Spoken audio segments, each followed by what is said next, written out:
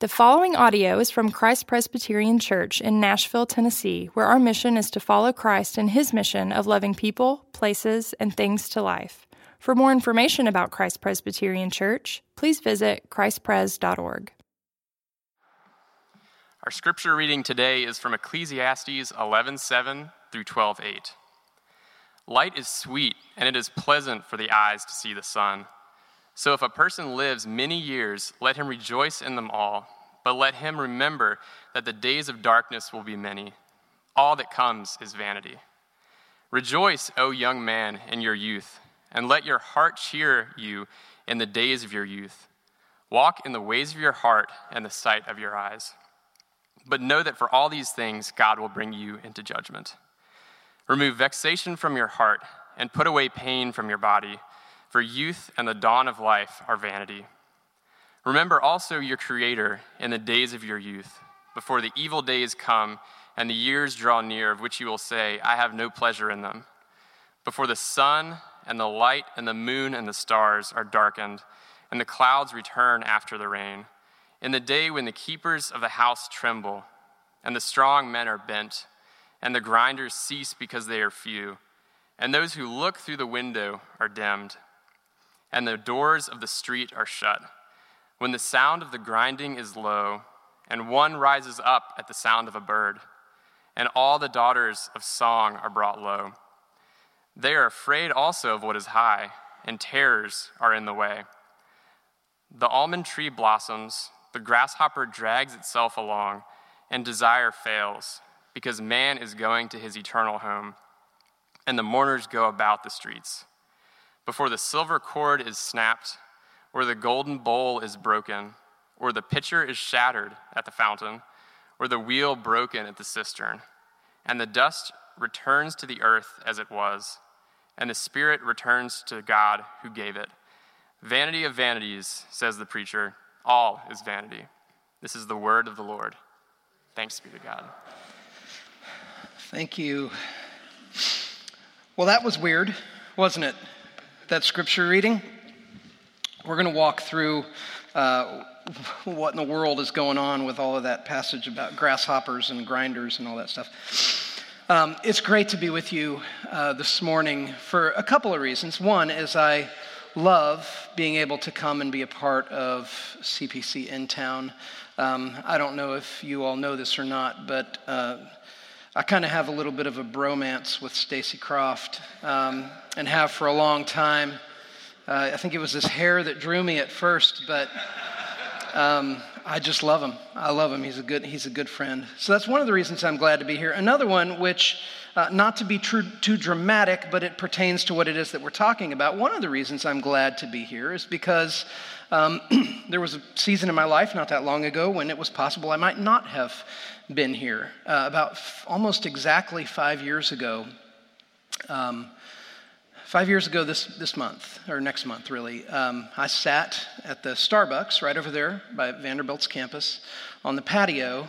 I remember being there. I was by myself, and I wrote, while I was there on the patio, 5 letters.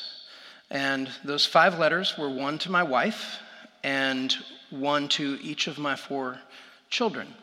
And the reason I was writing those letters is because I had been diagnosed with a pretty serious and sudden illness that would require a pretty major surgery, which would involve stopping my heart for 6 hours while my blood circulated through an oxygenating machine which sat on the table next to me. And the letters were in case things went bad. I had just turned 40 at the time. I spent my 40th birthday in the hospital, being diagnosed with what was wrong with me. And I remember how strange it felt to be focused on my mortality at such a young age. I'd never been in the hospital for any reason, and then all of a sudden I had this major surgery coming, and I was going through the process of doing things like signing living wills and giving instructions to the hospital what to do if, life-sustaining measures were required. I had to start signing things that just never imagine that you're going to have to do anything like that. And that's because we live in a culture that does everything that we can to keep thoughts of aging and mortality at bay. We really insulate ourselves from these things because they remind us, thinking about mortality and aging, it just reminds us what the minister says to the congregant on Ash Wednesday when he bends down and he presses that ashen cross into the forehead of the congregant. Do you know what he says? He says, "Memento mori," which is a Latin phrase that means remember that you are mortal. Or in maybe a more plain-spoken way, remember that you have to die. Now listen, one of the ways that we insulate ourselves from talking about our mortality is we say things like, well, it's just morbid to talk about that kind of thing, as though it's understood that talking about morbid things is somehow uncivilized.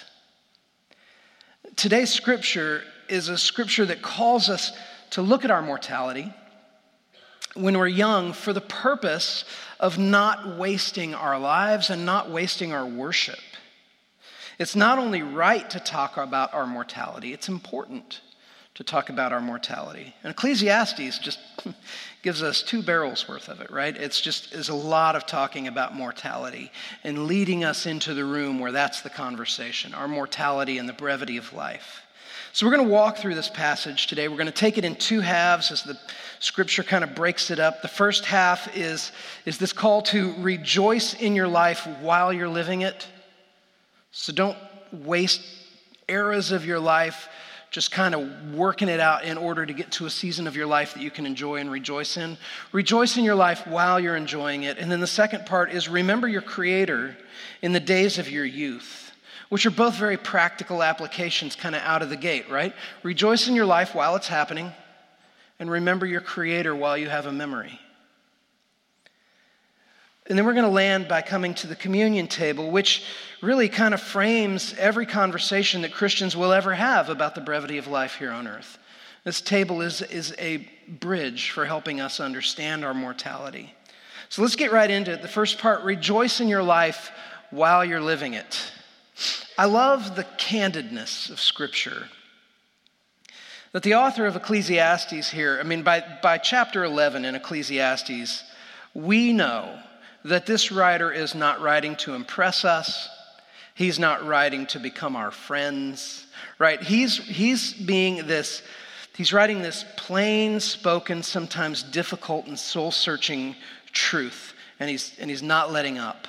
And so by the time we get to chapter 11, we've already covered a variety of things, like the vanity of trying to find our worth in our work, or in pleasure, or in wisdom, or in achievement, or in power. So it's nothing new to come to this passage, which opens by reminding us, hey, life is fleeting. It's short. We kind of saw this coming, right? This is going to be part of the message, is that this life that we live, there is a time to live and there's a time to die.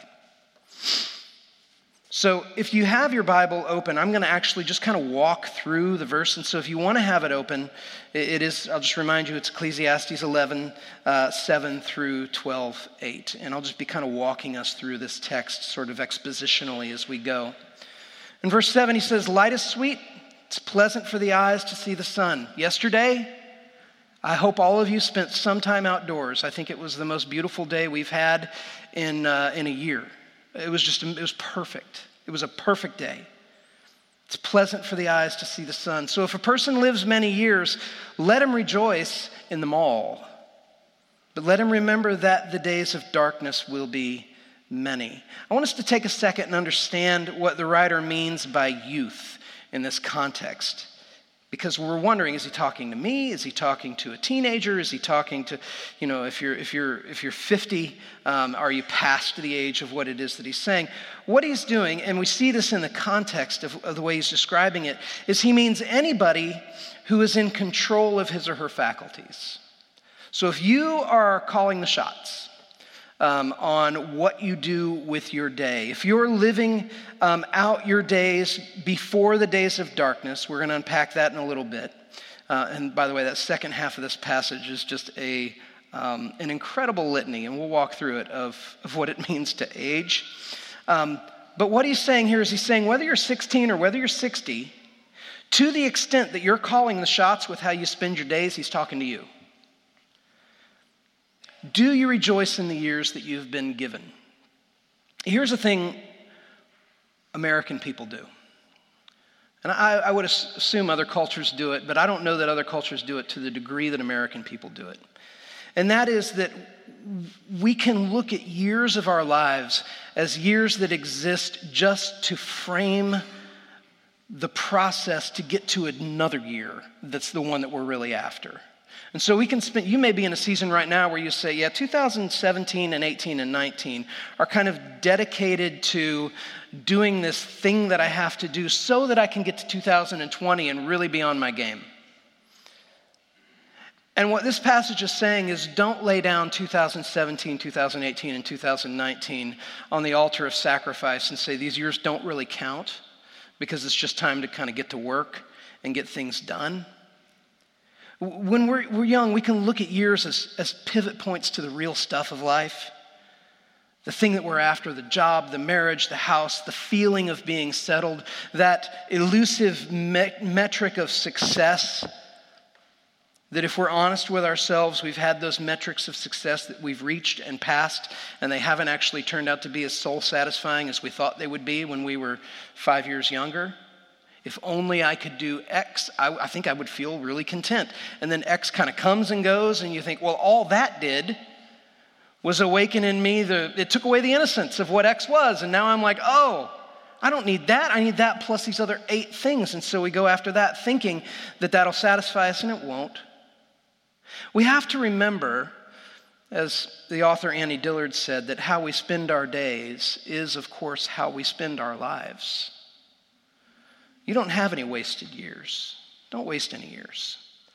That's what he's saying. Enjoy them all. Rejoice in them all.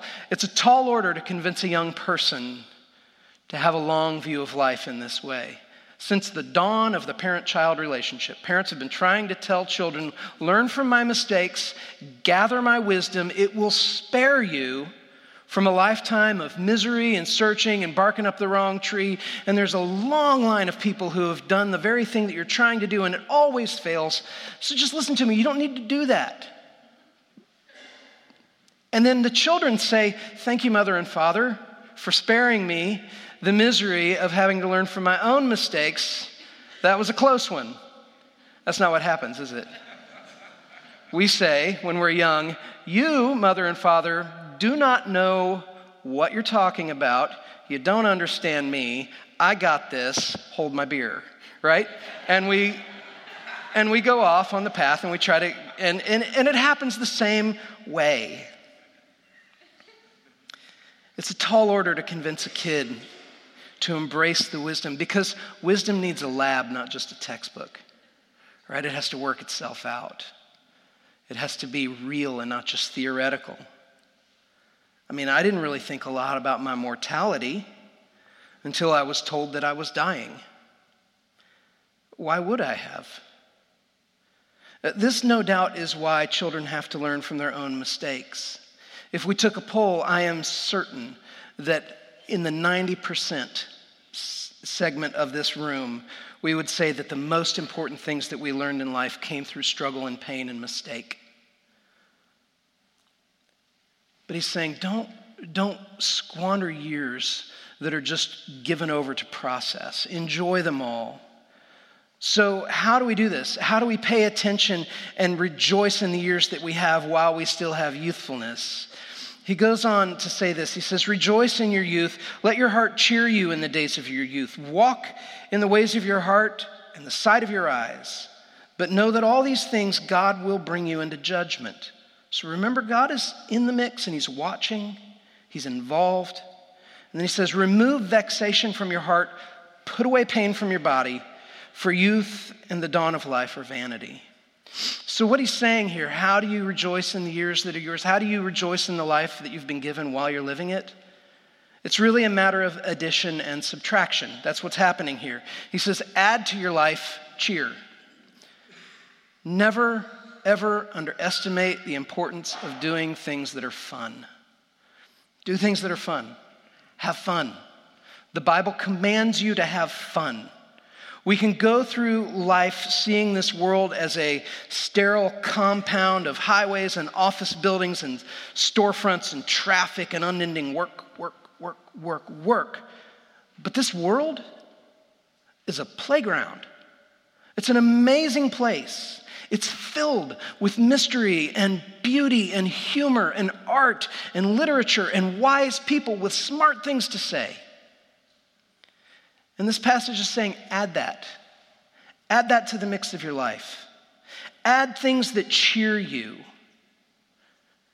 And he doesn't just say it wide open. He says, look, understand that you're doing this under the gaze of God, who is your judge. So cooperate with God's system. Live within his framework. But have fun. Go after things that bring you joy. But remember that you live under the gaze of God, who sees you, he knows you. Don't be a fool. Don't forsake his way. Know that he judges you, but live within his system and add fun to your life. The Bible tells you that. And then it says, and subtract. I love this. Subtract vexation, which literally what that means is subtract the things that irritate, anger, and grieve you. Subtract those things from your heart, and subtract pain. Literally, the word here means evil, or, I love this, moral frailty. Subtract moral frailty from your body.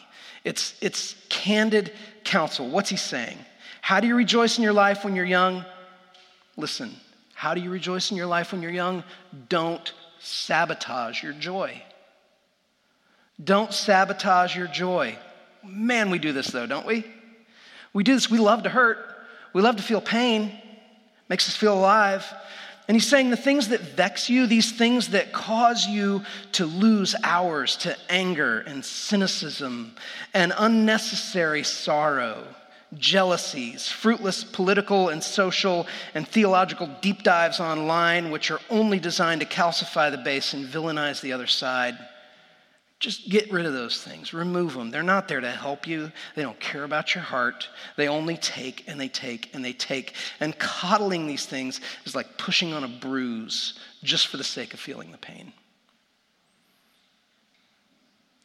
And I know that in my own life, I've gone through seasons.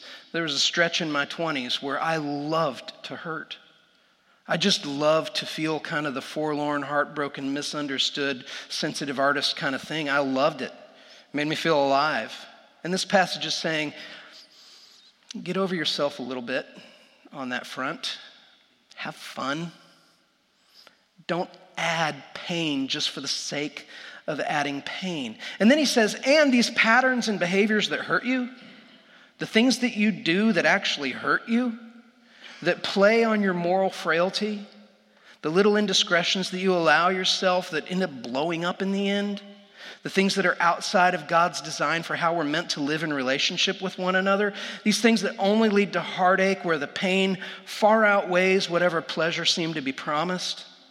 Remove those things too. Don't let your youth be filled with drama and heartache for foundationless loves that were destined to collapse in the first place. Cut those things loose. Don't add that to your life. Subtract that from your life. It's such a practical, candid thing that Scripture is saying. Have fun. Enjoy life with a clear conscience before God and remove things that sabotage your joy. He's telling us how to live before the days go dark. Because that's where this passage moves into. He moves into this saying, because the days are going to go dark. They're going to go dark. Remember your Creator in the days of your youth. That fun that you're having, that joy that you're curating. Remember God in the process of that. That's the second part of this. Can you believe that part of the Bible's instruction for how to live a good life involves the counsel to have fun and to reject things that sabotage your joy? It doesn't sound on its surface super spiritual, doesn't it? Have fun. And yet at the same time it is, because if we're having fun remembering our Creator, remembering that we're made in the image of a God who is like us, then we remember that when we have this command to pursue pleasure and joy, what's happening is God is saying, pursue pleasure and joy, because in doing that, you will learn about my character. You will learn about me, God says. You want to taste in part. He wants us to taste in part what he knows in full. A joy and pleasure that is unparalleled. He wants us to remember him in our pursuit of joy, and he wants us to link the two. He wants us to connect those two things, the pursuit of pleasure and the love of God. So what does it mean to remember our Creator in the days of our youth? We're going to land there, but I want to unpack the thing about the grasshopper and the grinders here. This awesome litany of expressions of aging, because that's what that was in Ecclesiastes 12, 1 to 7 or 8. So I'm going to unpack that as we prepare to land here. The Bible is a book that is filled with humor. It's not jokey. Like, the Bible is not a jokey book. The humor is not in zingers and one-liners. The humor in the Bible is more the sort that makes you think and then laugh at a truth and the absurdities of our attempts to deny what is true. And so the writer of Ecclesiastes here says, remember your Creator in the days of your youth before ... And then there's just this litany of things that comes after that word before that deserves a moment of explanation because it piles on one euphemism after another about getting old. It's somber, to be sure, but I defy you to tell me there isn't a little bit of humor in what's happening here. So I'm going to walk through these quickly. He says, remember your Creator in the days of your youth before, and here it starts, before the evil days come and the years draw near of which you will say, I have no pleasure in them. In other words, the word evil here is not moral evil, but it's kind of the sense of calamity, before things just fall apart. So he's saying before the calamity of reaching the point when nothing is fun anymore, when it's hard to live, when it hurts to get out of bed, I have no pleasure in getting out of bed. And then he goes on, before the sun and the light and the moon and the stars are darkened and the clouds return after the rain. This is the idea of a glaucoma setting in. Your eyes are going cloudy. Before our eyes become clouded over and the world starts to go dark, we don't see as clearly as much as we used to. We have to start using reading glasses and things like this. He goes on, in the days when the keepers of the house tremble and the strong men are bent and the grinders cease because they are few and those who look through the windows are dimmed and on the doors and the streets are shut. When the sound of the grinding is low, the one rises up at the sound of a bird and all the daughters of song are brought low. This litany is before our hands begin to tremble with age, our backs begin to hunch over, our grinders, which are our teeth, are mostly gone, and we're just kind of gumming our way through our meals at this point. It's kind of fascinating, isn't it, to think that if you're a dentist, here's some dental theology for you, is that in a way what this passage is saying is you're given as many teeth as you have so that when you get old, at least you'll have some. That's what it's saying. When your teeth are mostly gone, you're gumming your way through the food. You wake up at an ungodly hour because a bird is singing out your window and you can't go back to bed. There's no going back to bed once you wake up. You don't even enjoy music anymore. And then he says they're afraid also of what is high and the terrors that are in the way. In other words, before we become afraid of what will happen if we miss a step and we trip and we fall. And that's a real concern. Where if I fall off of something, I may never recover from that. Or if I go out, I may get stranded or lost. And I'm scared of that thought. I love how we're reading manuscript that's thousands of years old, and yet here we are in 2018, and we're like, that's what happens. That's what happens. He goes on. Almond trees blossom, the grasshopper drags itself along, desires fail. When an almond orchard is in blossom, it just goes completely white. This is an image of your hair going white. When your hair looks like an almond orchard in bloom, and it's just white You're old, and we walk along with the arthritic gait that resembles a grasshopper that is dragging itself. And we lose our sexual appetite. And then he says, before the silver cord is snapped and the golden bowl is broken and the pitcher is shattered at the fountain and the wheel broken at the cistern. What's happening here? These are all images of the body being a container for life. And so we're a golden bowl that's suspended by a silver cord, a beautiful thing, a glorious thing. And the cord snaps and the bowl breaks. We're a bucket on the edge of a fountain, and the bucket falls into the fountain. And the cord and the pulley that pulls that bucket back up is gone. It's just gone. And then he ends, and the dust returns to the earth as it was, and the spirit returns to God who gave it.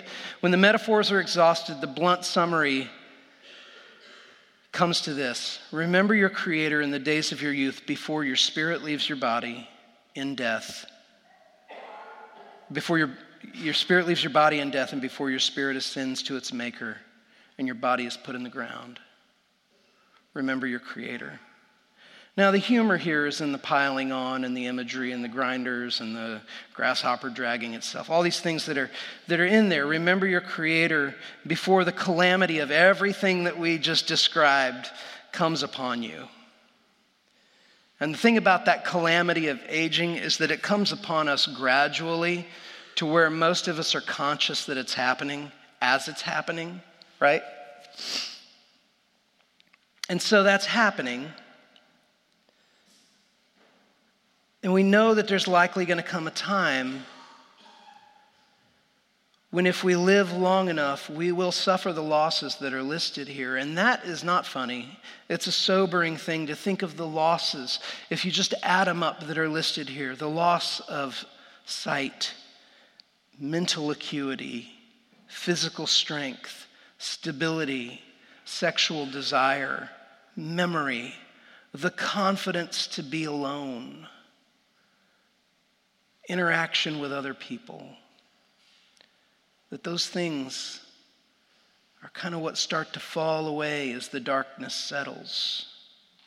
So why, in a passage that is saying, rejoice in your Creator in the days of your youth, rejoice in the years that you've been given, delight in the life that you have while you're living it, why would he end with this kind of morbid picture of the decaying body?